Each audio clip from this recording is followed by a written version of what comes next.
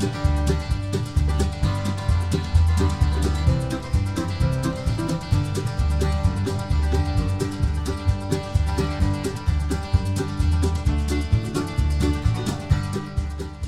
welcome back to Kentucky Fried Wargaming, where two guys who aren't qualified to talk about anything decide to talk about a game with hard math and chance. I'm Joe. And I'm John. And on this episode, we're dirty liars about our intro. Because, John, there is precisely one thing that we are qualified to talk about. And this episode, we're going to dive into it. Is it budget? You damn right it is. It is gaming on a budget. Because let me tell y'all, for a vast majority of our gaming career, we were on a tight budget because we were, how does one say, broke is a joke? We're poor as fuck. God, turbo poor. Let's not mince words. I started when I was a broke college student, still in college, working like 2 jobs to try to get by. And John, you started when you were real young, right?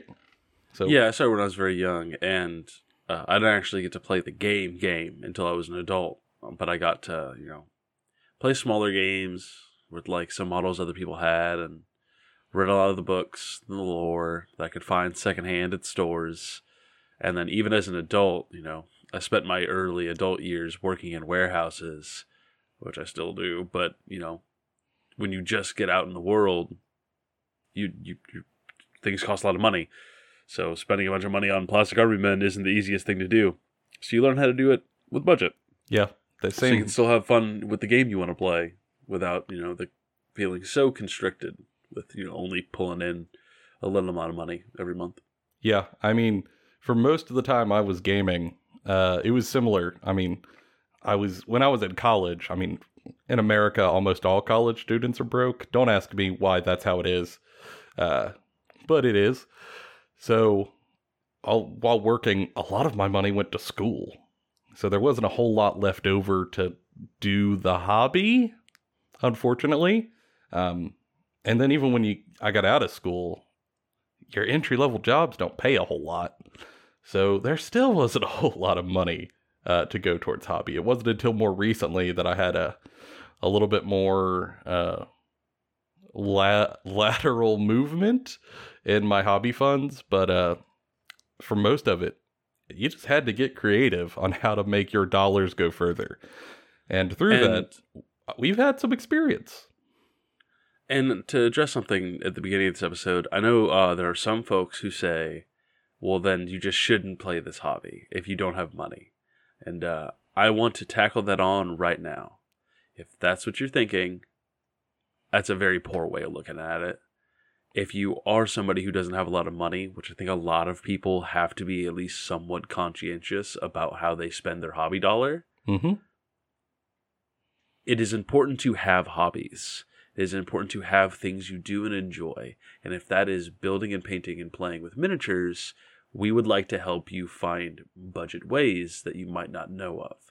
If you think that people don't deserve to play this game with you because they don't bring home enough money, that's a problem. You're kind of a turd. Yes. And maybe you should work on that.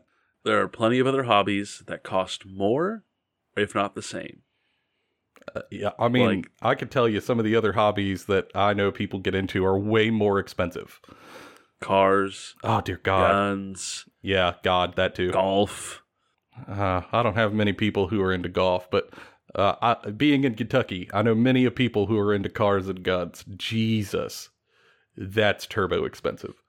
Yes, so this is a rather cheap hobby compared to those. And, if you're on a budget, you can make it work here. And you ain't got to feel guilty about it. You just got to be honest with how much money you have to put towards it and walk in with a plan. And don't worry, they'll help you make what you do have go further. But first, hobby time and games played.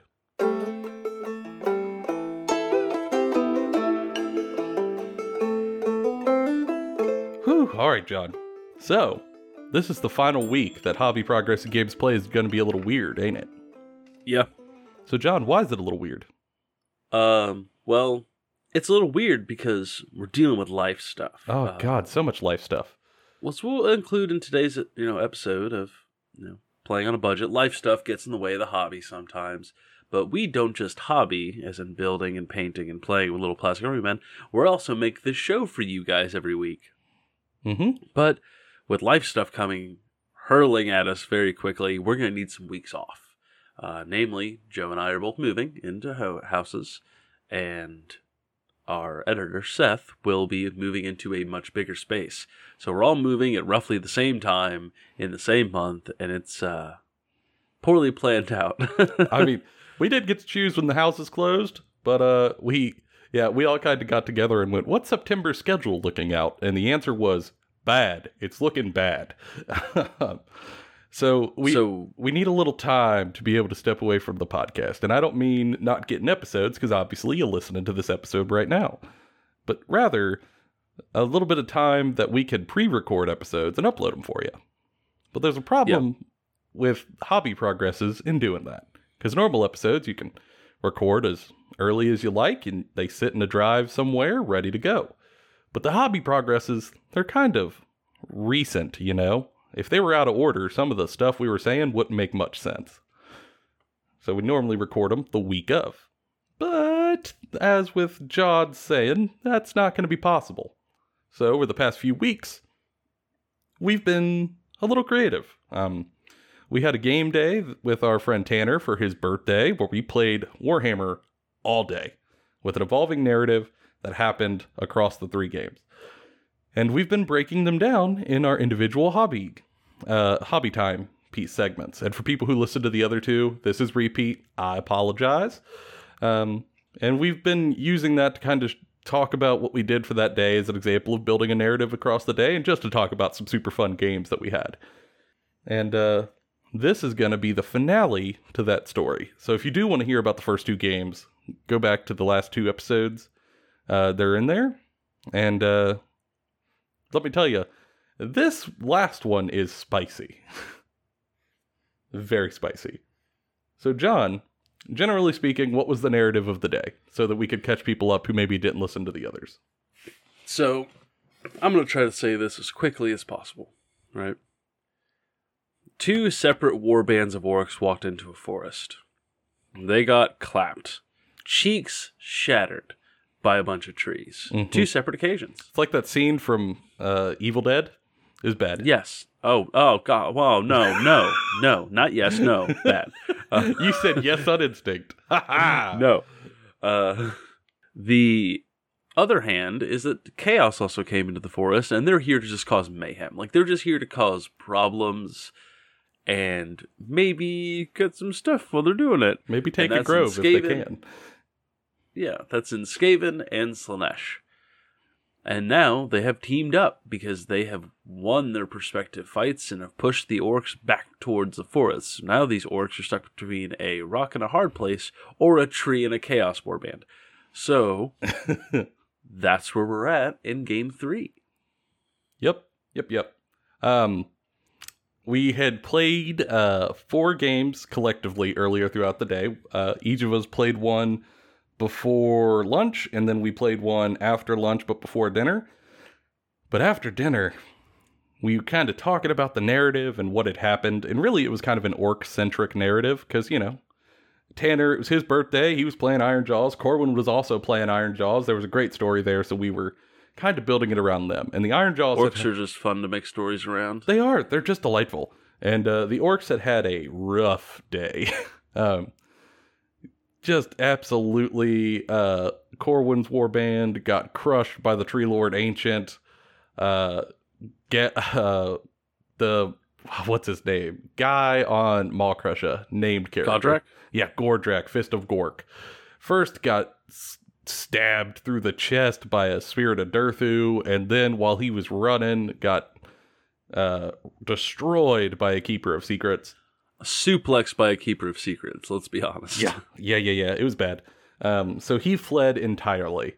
And that meant the rest of the orcs were running as fast as possible towards this realm gate. And we thought, well, we kind of had all the armies involved. And at this point, the orcs are really trying to run away from all of them. I mean, they don't want to be near the Skaven and their deadly Bing Bong. And they don't want to be near Slaanesh in the Bad Touch. and they really don't want to be near the trees because they're terrified of them. So what if we played a game with all of the armies represented? And maybe it was because we were at dinner and we were eating, we were feeling good, and we were a little lost in the sauce of gaming and fun. But somebody, and I don't remember who, said, what if we each brought 2,000 points to this game? And then somebody else said, well, what if we kind of teamed up? Like, we had Chaos versus Orcs, and John brought 2,000 points of Skaven with 2,000 points of Slaanesh, and each Ironjawz player brought 2,000 points on their own team-up team. And then I pointed out, hey, I could bring 2,000 points of Sylvaneth. It kind of depends on how big of a role you want me to have in the game. And John said, I want big role, so you bring 3,000 points of Sylvaneth. And we covered the board in Sylvaneth Wildwoods so that they were everywhere and all of them could be used as Wildwoods. And we ended up having a colossal game that altogether had 11,000 points on the board. 11,000. And yes. It was incredible. We combined 2 tables together so that we would have more room to spread out. And essentially, since I had won both of my games, I was really acting as kind of like an environmental hazard for this big fight between Orcs and Chaos. As Orcs and Chaos were now both trying to get to the Realm Gate at the very center of the table. Chaos to own it and try to corrupt it. Orcs to try to get the hell out of Dodge. And the trees essentially were environmental effects coming onto the table to try to push people out of their realm. And think of driving sheep. Once they're running in a direction, you're just trying to poke them to keep them going where you want. So the trees were popping up at different corners of the table, harrying different flanks, trying to keep everyone moving. And with the ability for the tree, the Sylvaneth to come out of trees in pockets, we were able to make this really cool guerrilla warfare kind of effect to the game, where there wasn't a clear deployment for the Sylvaneth. They just played at the end of the turn, for end of each round, and they would just pop out of trees in small bubbles and start fighting. So Slaanesh over here, Skaven over here, Orcs over there. It was mayhem. Yeah, it was absolute mayhem, and it took an already chaotic game and made it even more chaotic, which was exactly what we wanted. In fact, the first time I dropped some stuff on the field, our bud Corwin genuinely went, oh dear God, I forgot about that, and was shocked and nervous because trees popped up in his back line. And that's so cool.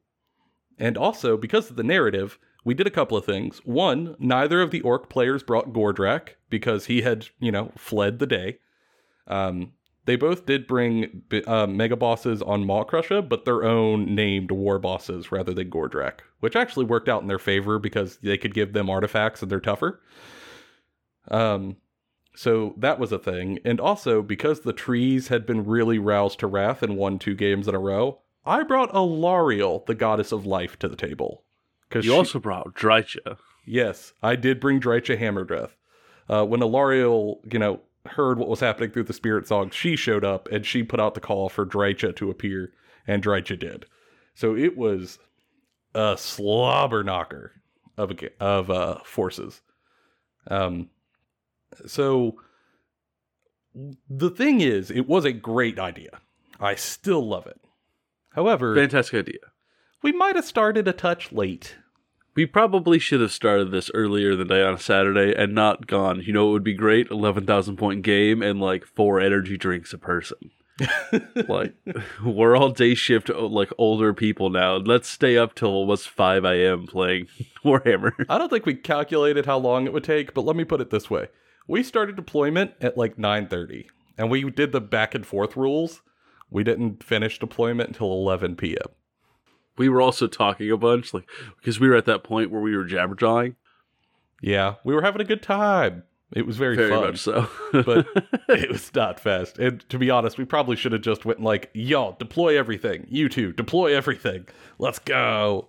Yeah, we could have just like let's just slap each other in the face a whole bunch. But instead, we decided to try to do this part the way it's supposed to be done when we threw all the other rules out the window. Yeah, not our greatest idea. And then the battle began. And both of the armies were kind of speedy, so combat happened pretty much instantly. And turn one, orcs came out pretty far, and then Slaanesh got into the orcs on every flank. The Skaven started swarming towards the middle with a bajillion clan rats and the Screaming shooting Bell. So many guns. So many guns. Everything from Storm Fiends to a couple of Warp Lightning catapults. The Bell was doing bing bongs the entire way. It was anarchy. The orcs, of course, counterattacked as hard as they could. Many, many deaths ensued. And then, end of turn one, the Sylvaneth came on, and that added a whole new level of chaos. Like on the right flank, Drycha popped up and started doing anti-horde spells and just obliterated a full unit of clan rats. Up north, Spirit of Durthu dropped in with some Kurnoth and made some of the Ironjawz poop their pants. On the other flanks, Tree Lord Ancient and Kurnoths dropped in to act as a terrible blackline threat. And then on the hard flank of the Skaven, Alariel dropped with some Kurnoths with bows and summoned a Tree Lord all in one little corner and started threatening everything. And then she started turning heroes to trees, which was awesome. I didn't know that Ariel could do that. And Ariel or Alariel. Saying Alariel. Yeah, when she popped up and was just like, "Hey, that doom wheel tree now," and I went, "Oh no, oh no!" Yeah, she popped in, and there was a Slaanesh chariot that was on like 5 wounds, and she looked at it and rolled her damage, and she did like 7 mortal wounds, so it instantly died. And it says if you kill like the unit, replace that unit with a Sylvaneth Wildwood. So she pops up, she screams, and morphs this chariot to a big, I don't know, pierced, boob-covered tree, because it is Slaanesh. And now, like, in amongst the Slaanesh followers, one of them has become a tree. It was awesome. Many spells go off. Terror ensues. Every faction is then threatened by the Sylvaneth, and it became chaotic. Turn 2, I think the response was actually kind of good. The Skaven essentially went, "Oh god!" and turned every gun on Alariel that they had. And to be fair, it was an impressive array of shots. Good lord. You had like 1 billion dice, John. I rolled so many dice for all of my Scryer war machines. Yeah, so many. And you actually did a fair amount of damage, even through her saves and stuff. Orcs got in deeper. Some went back to attack the trees, which might have actually been bad for them, because then they weren't getting towards the center objective. The rats were smarter on the right flank, and they just ignored Drycha and, said, "Run away!" and fled towards the middle, trying to get as much distance as they could. Those that were near the Tree Lord Ancient just kept running. They realized they couldn't kill him, so they just smashed into Slaanesh to try to overwhelm them. And the Alariel flank, she got shot a bajillion times, stood firm and took, I think 7 wounds after all of the shots went through, because the cannons got killed and whatnot, so the real threat was already destroyed. Well, I think that had the war machines not had to fight War Boss on Maw Crusher first, and then had to fight Sylvaneth, probably would have done better. Yeah, it was that agreed. a Maw Crusher showed up and smashed cannons to pieces and went, "Ha ha ha ha," and then died to Storm Fiends and Doom Wheel and lots of guns. And then as soon as the Maw Crusher falls to the ground, limp, and all the Skaven are like, yes, we did it. Wow, we have won. Oh, aren't we fantastically genius? We're wonderful. All of a sudden, Ariel shows up with a whole bunch of trees, and they go, fuck. Fire. And they did not last. Yeah, they did a bunch of damage, but at the start of her turn, she heals 2d6, and she healed it all. Like, they did a surprising number of damage, and then her turn came, and she rolled hot on her heal, and she healed it all, back to full. And the rats went, oh god. And every rat for themselves, we have to fucking leave. They just escape. Yeah, she then charged into them, and waylaid them. The Storm Fiends took some giant Kurnoth arrows, plus some Tree Lord attacks, and got pulped. A hero was blasted with mortal wounds. The poor little engineer died terribly to the beetle. And the hamster wheel, which is his doom wheel, was turned also into a forest. It was metal. And Alarielle. It was pandemonium is what it was. Good God. So the left flank for the Skaven kind of buckled. The right flank pushed towards the middle to get the objective. Up top, the orcs were kind of trying to get away from the trees and towards the Hedonites. And the Hedonites were just pushing into the orcs. They ignored the trees entirely. And it was a blender by the bottom of turn 2. And then we realized it was 4 a.m. And we were only at the bottom of 2. Yes. And we made the collective decision to call it because we were very quickly getting tired, which is a shame. So we actually didn't get to finish the game, which, maybe we will revisit later and start it way earlier. I think we can refine this concept into a much more interesting experience. Mm-hmm. Yeah, I agree. I would speed up deployment a lot. I think the trees all over the board was a good rule for making the Sylvaneth an environmental effect. And I did like our big objective in the middle idea. We just gotta, speed it up a little, which I think would be easier to do if we pulled it to a full day. Yeah. If you guys have any ideas of how we could better make that narrative situation more interesting, feel free to let us know. Yeah, we'll happily take them, because we would love to give the orcs an ending to this story, so that Tanner and Corwin may have some conversion ideas depending on how it goes. And we'd love the ideas. And we do want to thank y'all for letting us do these sort of slightly different hobby progresses and games played. We appreciate it, and it'll give us enough time to get into our places and unpack and get ready and then keep the content coming. But for now, on to gaming on a budget.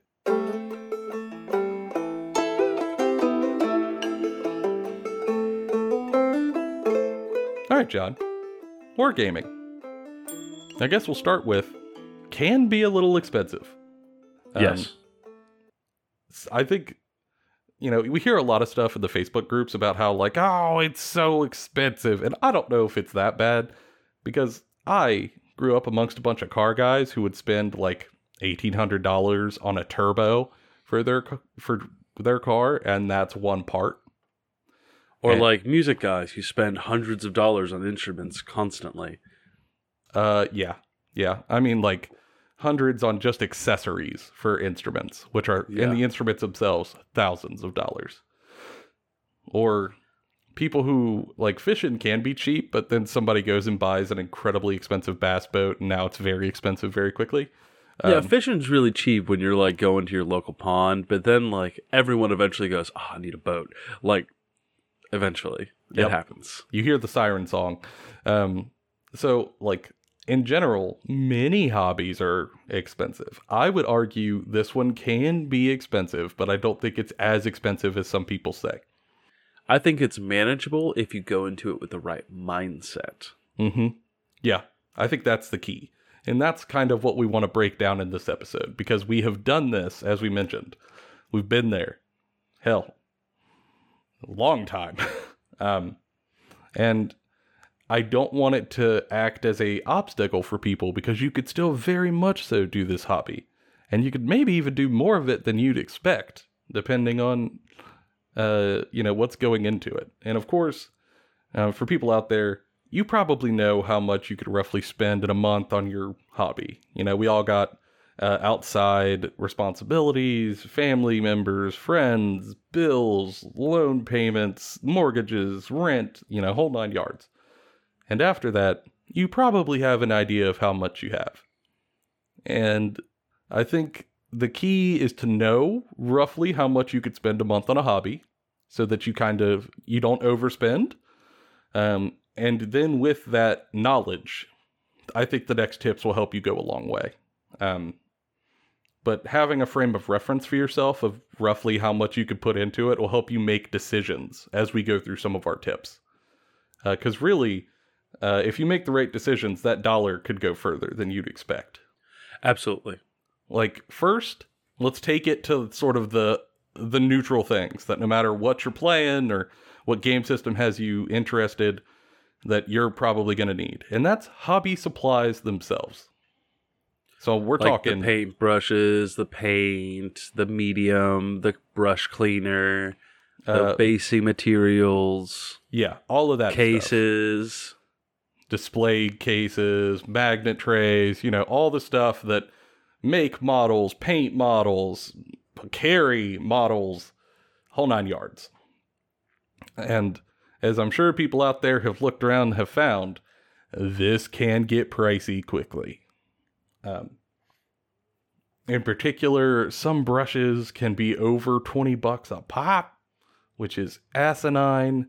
And in bulk, it gets really expensive. Some of the paints are like $5 for a little paint pot, depending on your brand you're buying.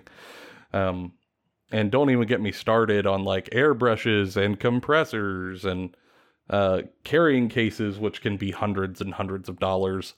3D printers, all of the different things you can get into. I will say this could be an episode on its own. I think each of these segments could be an episode on its own. We're kind of going to give overview. This isn't all of it. If you want more, we can always give you more. These are kind of just like some brief thoughts, some big tips to really help. Yeah. Hopefully. And I think the first one is the most important for this step. And that is, there's going to be a lot of things that you look at and you're like, man, I want to try that. That looks really fun. That looks really interesting. But if you're on a budget, and a set budget, that it is the most important thing you can do is to buy only what you need and not what you want. Because otherwise, you might end up blowing through your entire budget way quicker than you were expecting. Because you made some impulse buys on some stuff that is admittedly very cool, but maybe won't be what takes you the furthest. You know what I mean? Yeah. I mean, I think that an airbrush is a great investment. I haven't bought one yet because it's a lot of money to drop down all at once on the hobby. And, that's just how it is. Is an airbrush going to be efficient? Yes. Is an airbrush going to last for a long time if you take care of it? Yes. But is it easier to just get like a $5 or like $6 pack of brushes from the internet and use the paints I already have that I've collected for years and just keep hand painting it even though it takes more time? Yeah, I'm still hobbying. I'm still enjoying the game. Mm-hmm. And, maybe down the line, if your situation changes, you get a bigger, budget for your hobby, you get more invested, you have a little more room to buy more. That's cool. Get the bigger thing. But if you're gaming on a budget, it is key to just, keep your scope in mind. And also, let's say you are only buying what you need. Okay, great. Smart. That'll help you a lot. But then, I think what's really key is to not buy in bulk. Start small. Just get the bare minimum of stuff you need. And then when you go to add to it, add small as well. So what do I mean by that? I mean, let's say you're just getting into the hobby and you need some brushes, okay? You get a bulk pack of brushes for like $10. It's got a bunch of brushes in it of all types. Okay, cool. You get just the paints that you need. You get a little thing of brush cleaner, and you have a coffee mug to wash your brushes in. All right, awesome. You're ready to go. And then, let's say a month later, you decide, I kind of want to add to it. Do you necessarily need to go out and buy detail brush, a dry brush, like a medium base brush? Do you need to buy expensive cleaner with it? Do you need to buy a wet palette? Do you need to go buy a whole new range of paints to try out a bunch of stuff? Do you need to buy some colors that you might not necessarily use on the army, but you might want to try for a new scheme on another army? Like, no. Instead, maybe just make small additions. So maybe you realize, all right, I did some base coating. I want to try some dry brushing. Just go out, get yourself 1 or 2 dry brushes. You added a little bit to it, you're still growing, but you're not growing at a high rate that's going to eat your budget. And I also think that it's important, like, specifically with, like, paints, right? To pick paints that are going to be very useful throughout, right? Mm-hmm. Like, don't go out and buy, like, 16 different neon colors that you swear you're going to make this entire scheme work around. And just to find out, you also need to paint some metals. You also need to paint some, like, leather bags. Like, pick up stuff you know you're going to use. And I know it's talked about a lot on the internet. Shades, like shade paints, like Nuln Oil, Agricultural Shade, that kind of stuff. It's actually really good when you're just starting, because if you pick, like, the color that you want all of it to be, and then you shade over a base coat, it looks a lot better if you're on a budget, and then go in over that with detail paints over time. Because you don't have to have your model completely painted at the beginning. You can do it in stages as you can afford to buy the paints that you want, or as you're trying out new stuff or techniques. You can do that while still playing the game. Sure can. Still perfectly okay. I'm not one of those people who goes, you can only play with me if all of your models are painted. Man, people got stuff going on. Like, if they're lucky, they can come and play the game. I'm lucky I get to play this game with these people. It's okay. Like, we're not at a tournament. We're not at, like, this huge narrative event. Like, it's okay. They're your toys. Paint your toys when you want. You're painting them as you can. And if people don't understand that, they're shitbirds. And that's unfortunate. Yeah. And then, let's say you're doing those things. Okay, great. Your hobby dollar's going a little further. The next thing that is key that I wish somebody told me before I started is that branded products have an incredible markup on them in this hobby. Yeah. And, oh, no. And not just like by like a few percent. No. I'm talking 100 or 200% markup on some of these branded products. And the products might not even be that good. Looking at you, Games Workshop paintbrushes. Oh, God, yes. I bought a bunch of them when I started because I thought, like, oh, these are probably the good price. And they're probably very, very good. I bet they're high quality. And I was so terribly wrong. So terribly wrong. It's so easy to walk into a game store and go, I'm going to buy the new 2-person box set with my friend, right? Mm-hmm. We'll use Indomitus as an example. Or Dominion. Dominion's the more recent one. Yeah. Say, I walk in with you, Joe, and we buy Dominion. And we've never played this game before. And you go, man, I really like these Stormcast good boys. And I go, I really like these mean little bastard orcs.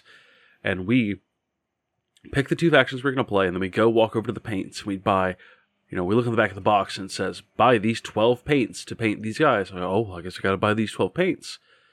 I buy these 12 paints. Oh, well, that's a lot of money. Oh, I need paintbrushes. And you go look at the paintbrushes. Like, oh, I guess I'll buy the GW paintbrushes. They're right there.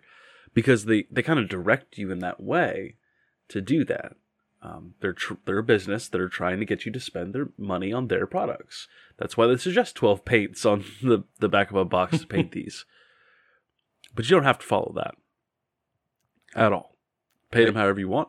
Buy however many paints you want.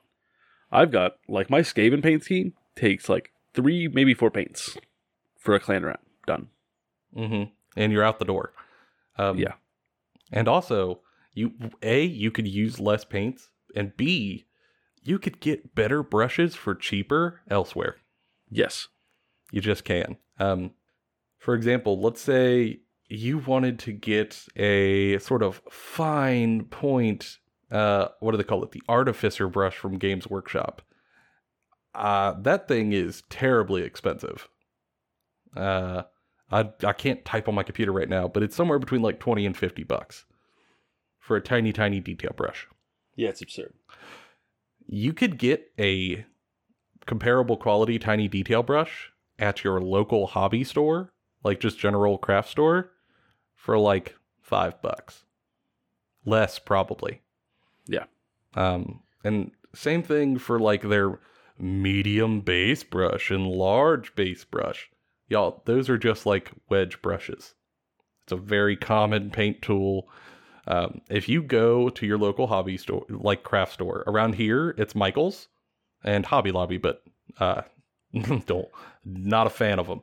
So I'm gonna go ahead and say, we don't go to Hobby Lobby. We suggest you also don't go to Hobby Lobby. Yeah, so I go to Michael's, who doesn't smuggle out artifacts from other countries. So you walk to the Michael's, you walk to the paint aisle, and you look around, and there's like 3 levels. Like the level 1 is the cheapest quality individual brushes they sell, and then level 2 is intermediate, and level 3 is like professional. So let's say you want to buy the best type of wedge brush. So you look at a size, and it's like $2 for a wedge brush that's very, very nice quality. Whereas your GW brushes of low quality are going to be about double that or more. It's insane. And you're going to be wanting to go to these stores anyways. Like, you do not want to just buy everything that you want for hobbying inside of a game store. It's going to cost you too much money. You're going to get mad. And also, just going to be super honest, it won't help you grow as a hobbyist creatively. Going to these art stores and these hobby stores to find out what stuff can you make work for what you're trying to do will make it easier when you try to do bigger projects later that are creatively taxing, and you're not limiting yourself to the tools available to you in a game store. Mm-hmm. It's very useful to get used to that concept early on. There's a bigger world out there, and you can use it and save a bunch of money doing it. So if you're going to buy brushes and stuff that you need, you can go to your local craft store and you can get some nice individual brushes that do what you want for cheaper and save some money there. And they also have big bundle packs that are super cheap. And I know that you're going to be looking on the line. You're going to be like, man, I need like a sable brush. I bet they're insane. And let me tell you, they are good if you have the skill to get all of the benefits out of it. But if you're newer, you just aren't. And to be honest, you might not know how to take care of brushes well or use them well yet. You might just ruin it. So look, like my final piece of big advice for hobby supplies is that fancy, expensive brushes do not do what you think they do. And they aren't going to help you nearly as much as you probably imagine when you first hop in. You can do an incredible amount of work with cheap bargain bin brushes that don't break your bank. I didn't get my first sable brush until like 2 years ago, and a really good friend of mine got it for me for like as a Christmas present. It was very nice, and I've been painting models well before then. It's nice, I like it, but you don't need it, y'all. You just don't. And I mean, just for reference, there's a professional miniature painter who paints world-class models named Sam Lenz, Lenz. Check out his YouTube channel, check out his Instagram. Incredible, gorgeous models. He does it with bulk brush packs, like the $5 Amazon bulk brush packs, and paints world-class models with them. So really, if you have the skill, those cheap tools go a long way. And if you're hobbying on a budget, it's important to keep that in mind so you don't outspend what you need to. And you could still get the hobby experience. You can still paint your models well and not get kind of suckered into spending your money on the big stuff that you ain't gotta, which is key to making your stuff go further. So, all right. So you've got some tips on how to make your money go further when you're talking about actual, hobbying supplies. But you're probably thinking like, all right, great, I have stuff to paint the models, but how the hell do I afford the models? Some of these things could be pricey. And that's entirely fair. However, there's still some tips you could do there as well, so don't worry. I think first is that it's going to depend, how far your dollar will go is going to depend on what game system you play. Would you agree, John? Yes. Yeah, I mean, for example, it is important to keep in mind that some game systems require you to have a lot of models on the table to play. Some Yes. of them only require that you have a couple on the table. And the ones that require more models are going to be more expensive to play. I mean, we'll use 40K as an example for this anyways. There is 40K Apocalypse, which is hundreds of models on the table with massive games. And then you've got regular 40K, which is kind of the middle ground, but it's still quite a bit of models. Like, you could still easily have over 100 models on the table. And then we've got Kill Team, which is like 20 tops. Like, that's the Horde version is 20, whereas like the smallest amount of models you can put on a table in Kill Team now is like 2 Custodes. Yeah. Your game systems are going to vastly differentiate how far your hobby dollar will go. Let's say you have like $50 a month to put towards your hobby, and you're playing Malifaux, which is a skirmish game where like one gang fights another gang over territory. You can buy a full Malifaux gang in a box for $45. In 1 month's hobby, you have bought a full force. You're ready to go. Locked, loaded, ready to have at it. Build them, paint them, you're off to the races. Similar with like Infinity. It's a small skirmish game. You buy 1 or 2 boxes of minis, you're ready to go. Off to the races. But if you were trying to play a larger game, let's say like you're trying to play Age of Sigmar, $50 might get you a single unit of guys. And you're going to need a lot more to get going. And if you really want to still use those models, then maybe pick up a game like Reign in Hell. You know, a miniatures agnostic rule set where you can use any models you want. So you can just pick up a box of guys you like and use whatever rule set. Like, that's also an option. Mm-hmm. It is. There are minis agnostic games, which means you can bring any minis you have and just use them. And in that case, you could just buy anything that you find that tickles your fancy and is within your budget. And it will help you immensely. So if you're kind of open to multiple game systems, I would steer you towards the smaller ones because you're just going to be able to play faster. Also, almost every company I know that makes game systems will generally at some point put out a bundle where they're trying to entice you to buy it. Maybe it's a starter set, maybe it's a holiday bundle, maybe it's like a 2-player starter set that you're meant to split with people. Normally, though, the way that they get you to want to buy these is that they put more models in them than they normally would. And you can get a lot more models for less money if you keep your eye out for these. So keep an eye on like that company's Twitter, their Instagram, their Facebook, what have you. Because if these bundles come out or a discount box comes out, you can maybe get your dollar to go further for that time than you would otherwise. I mean, I've got 2 examples for this, right? Yeah. You got Conquest: The Last Argument of Kings. Their 2-person starter set, I think, is selling online right now for, I think it's $90 on their website, and there's a current like thing that allows you to buy, like, you get an extra unit for each of the 2 forces in there for free when you buy the starter set. Yeah, incredible bargain. Yeah, or like a couple years ago, Indominus came out for 40K at the release of 9th edition. It was a significant amount of models for both Necrons and Space Marines. You know, you still sometimes see boxes of them hanging around, like game stores. That's how Seth started Necrons and I started the Space Marine Force, was because it was so cheap. It was so easy to get into because the value of that box was great. Yeah, if you're on like a $50 a month hobby budget, that's like 3 months of your hobby budget. But it's also almost a full army for 40K. And almost you could 2. split it. Like, yeah.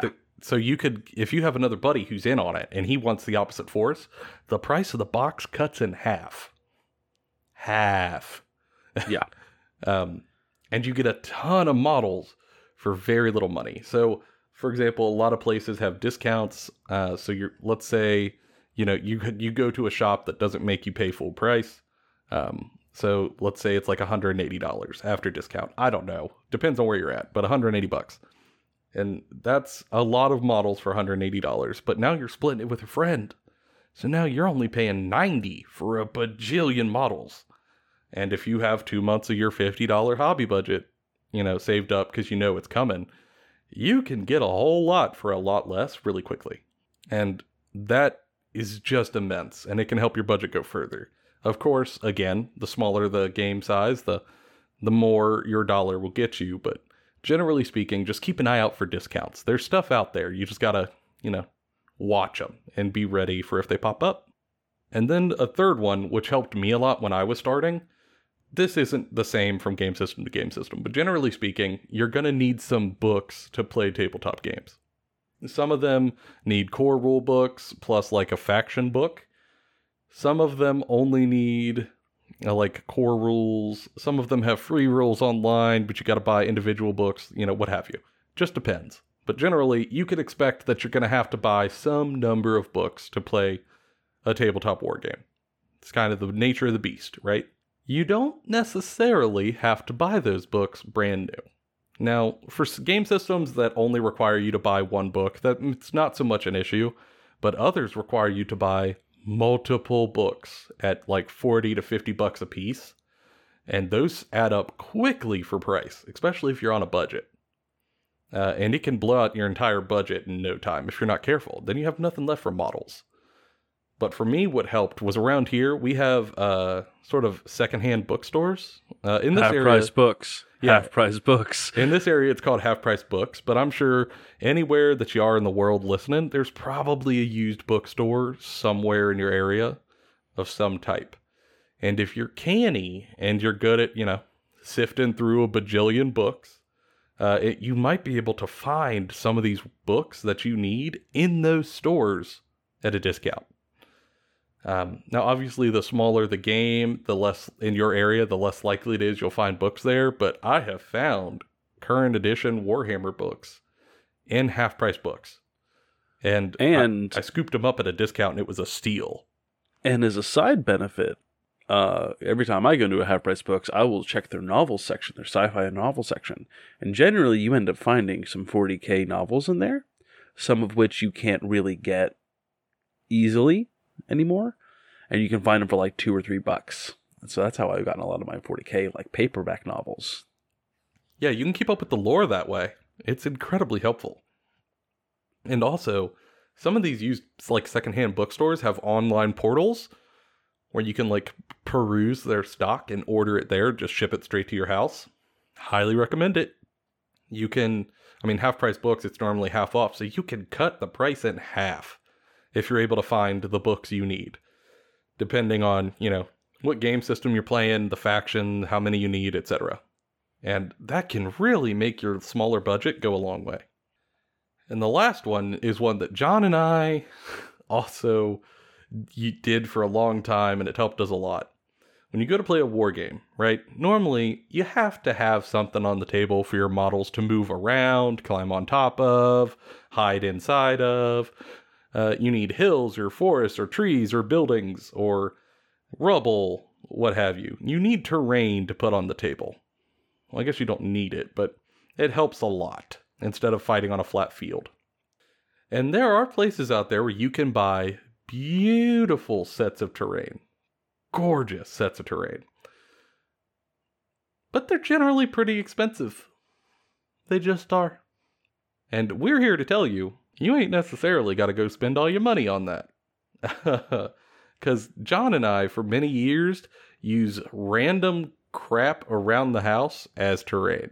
I still use random crap around the house as terrain, but I just try to turn it into terrain now, too. Yeah. For example, a few years back, we were playing what we refer to as Brokehammer when we were broke. And I was playing... was I playing Salamanders at the time? I don't remember. We were playing 40K. You're playing Blood Angels. Oh, yeah. And some of the people were playing Chaos, and they were trying to corrupt these grain silos. And we were trying to fight them off and stop them from touching the silos. And for the grain silos, we just put beer cans on the battlefield. Empty That's beer true. cans. I think we put some PBR tall boys just right there. Boom. We done drank them. Might as well use the cans. That was terrain. Then sure shit, it was big enough for grain silos. It looked good. We threw some little tiny boxes down on the table just from shipping supplies and whatnot, and old food boxes for buildings. And we had more than enough terrain to play the game and had a great time. And that cost us exactly bupkis. And another tip is if you don't want to just use, if you want to have something that looks more like terrain, aquariums. Aquarium pet store supplies, or even in your Walmart, they'll have some. You can get cheap little pieces of terrain, especially for like skirmish games or fantasy games that look like ruins or like weird castle stuff. Big trees. Yeah, you can find that stuff and use that. It won't look super great, but you can use it for a while, and then you can use it as a base to make terrain pieces later and doll up. Mm-hmm. And it's very budget friendly. It is. You could go a long way there. Or you could take the garbage, like the PBR Tall Boys, and you can actually, with some spray paint and a little bit of hobby paint, make them look like grain silos. Absolutely. I mean, pull the pop tabs off the top, put some like little cardboard over the lip hole to cover that up so it looks flush. Glue it on, cover it in a primer, hit it with like a metallic dry brush to make it look like it's scratched and whatnot, and all of a sudden, holy cow, that doesn't look like garbage anymore. It looks like a big metal container. Get creative with it. It's great. Like you can just, one, you get to reuse your trash so it doesn't end up in our oceans, and two, big fan of you that. get to save a bunch of money. Yeah, you do. You save a ton of money, and the stuff can still look good on your table. And if you are on a budget, this is a great place to save money. I mean, some terrain sets are like $200, and you just got it for $0. Cannot recommend it enough. I mean, if you do all of this stuff in the first section about hobby supplies and the models, you can, even on a small budget, make this game happen in small pieces. You could still play. It's okay. Now, if you're listening to all this, and as we kind of explain some stuff, you're going, man, like, y'all, I only have like a $50 budget, but I still want to play the big Warhammer game.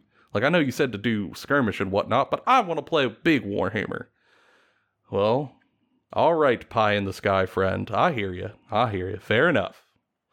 How can you maybe be able to do that? Now, I want to preface this with, it's going to be more difficult. And will be more time consuming. It is. I'm not saying it's impossible or anything. I just want to set expectations before we maybe give a few tips to be able to do that. Because I think having your expectations set accurately can help avoid disappointment later. But as we mentioned, there's still ways to do it. So if you want to play the Games Workshop sphere, try their skirmish games first.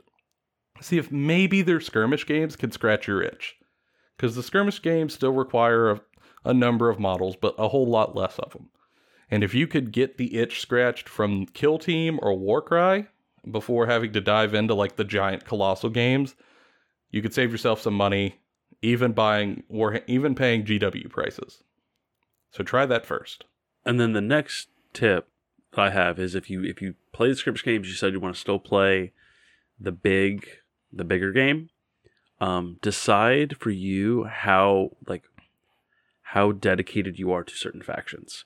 Because collecting, say, Guard is a very different premise than collecting Space Marines. Yeah. Collecting something like Craftworld Eldar is very different from something like Necrons. Especially right now, where you can go get the starter sets for Necrons and Space Marines, especially if you split them with somebody, for pretty cheap, for a lot more model.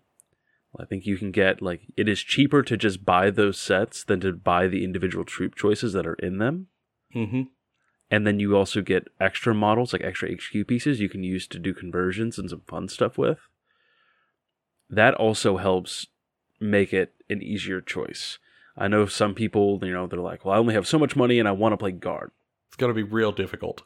Yeah, if you can if your faction has a sort of high value starter set you can split, that's going to go a long way. Same thing if they have a high value sort of like start collecting box or like a bundle. Some factions, the start collecting box is really underwhelming and it's not recommended, which is a shame because generally start collecting boxes are nice because they are discount big bundles of models. Cram a whole lot of plastic in there at a cheaper price. Absolutely. But some factions have absolute bangers for start collecting boxes. And if you have a faction that does, it's incredibly helpful. Some you could build your entire army out of just start collecting boxes. Looking at you, Ogre Mawtribes. Yeah, or my wife plays Flesh Eater Courts. My wife. Her army was just like, all right, I'm buying 3 start collecting boxes. Let's go. And it works. It absolutely does. And if you have a faction that you can do that, your money will go further, even in the GW sphere. It's still expensive because start collecting boxes are like $95 a piece, but you still can do it. And the third piece is that some shops in your area, generally they're not GW stores, they're friendly local gaming stores, might sell GW products at a discount. Or some online retailers might sell GW price stock at a discount. And if you could find one of those places and buy there, in addition to the other tips, you can get a 15 to 20% discount and save a bunch of money. Especially over how many products you might need to buy for GW. That adds up. It absolutely does.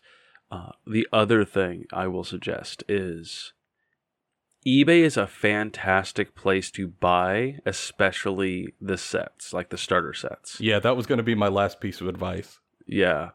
Like, if you go, like, particularly, like, we'll use the old Dark Imperium set for 8th edition, right? Mm-hmm. For years, there was eBay listings for so many Death Guard models for that. Like, from that set. Because it was just, people would buy the Space Marine half and then sell the Death Guard version online on eBay at a discount. So you could start a Death Guard army for, like, nothing. Very little. People were starting Death Guard armies because they're like, I got a spare $100. Fuck it. Like, and then you end up with almost like 1,000 points of Death Guard in the blink of an eye. yeah, like you could easy, and people are doing that now with Necrons and Space Marines again because of the new sets, and it's very easy, very fantastic, and they have that for AOS now too for Stormcast and Cruel Boys. Oh yeah, used all over the place. And also, I recommend eBay not just for like halves of starter boxes, but you could find people selling big bundles, like big lots of used models that they had and maybe they're not into anymore. And you could find them at incredible prices. Now, I will warn you, they might need some elbow grease. They might not be they're probably not fully painted. They might need some repairs. They might only be half built. But if you're willing to put in some work, you can save a metric butt ton of money on GW products buying used. And that's actually how I did it in college when I was broke as a joke.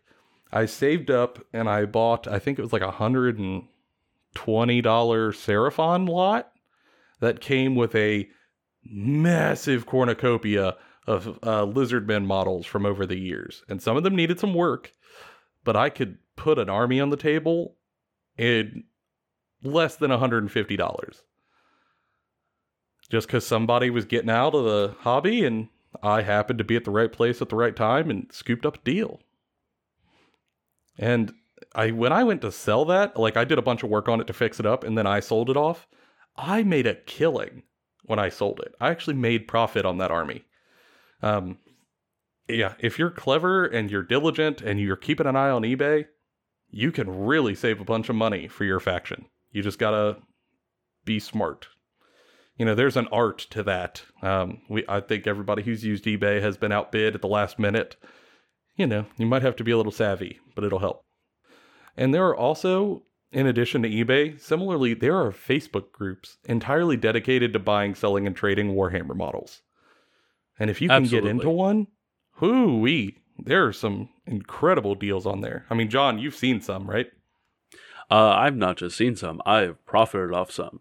Way back in the day, I used to play Necrons back in like 6th or 7th edition, and I was able to get like 4,000 points of Necrons for like $200. I just had to do a bunch of work to them. I did the same thing with Orcs, where I got like 5,000 points worth of Orcs towards the end of 6th edition, beginning of 7th edition for like $300, something like Mhm. that. And then I just used a bunch of the bits that came with it to convert up another like 200 or 300 points with the models. Yeah. If you're diligent, much like eBay, you can get incredible deals and make your money go further.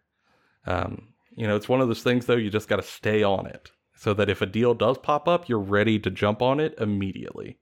And if you do all of that, even on a budget, you might be able to play Games Workshop games. It might take you a little while because you're either buying little pieces at a time or because you're waiting on the right deal. But if you're patient, you can make it happen. And I know it sounds like it's a lot of work, but if it's something you really want to do, I promise you, it'll be fun even doing it along the way. I mean, hell, I did it. And it was, even being diligent and keeping an eye on the groups was fun to do. However, I'm sure there are ideas in here that we missed and that we might not have talked about. And as John mentioned, I mean, some of these topics could be episodes on their own. So if there was something that you think we missed, let us know. We'd be more than happy to add it to our repertoire. Or if maybe you've got a particular challenge or situation that you're not sure how to work around, feel free to reach out to us on social media.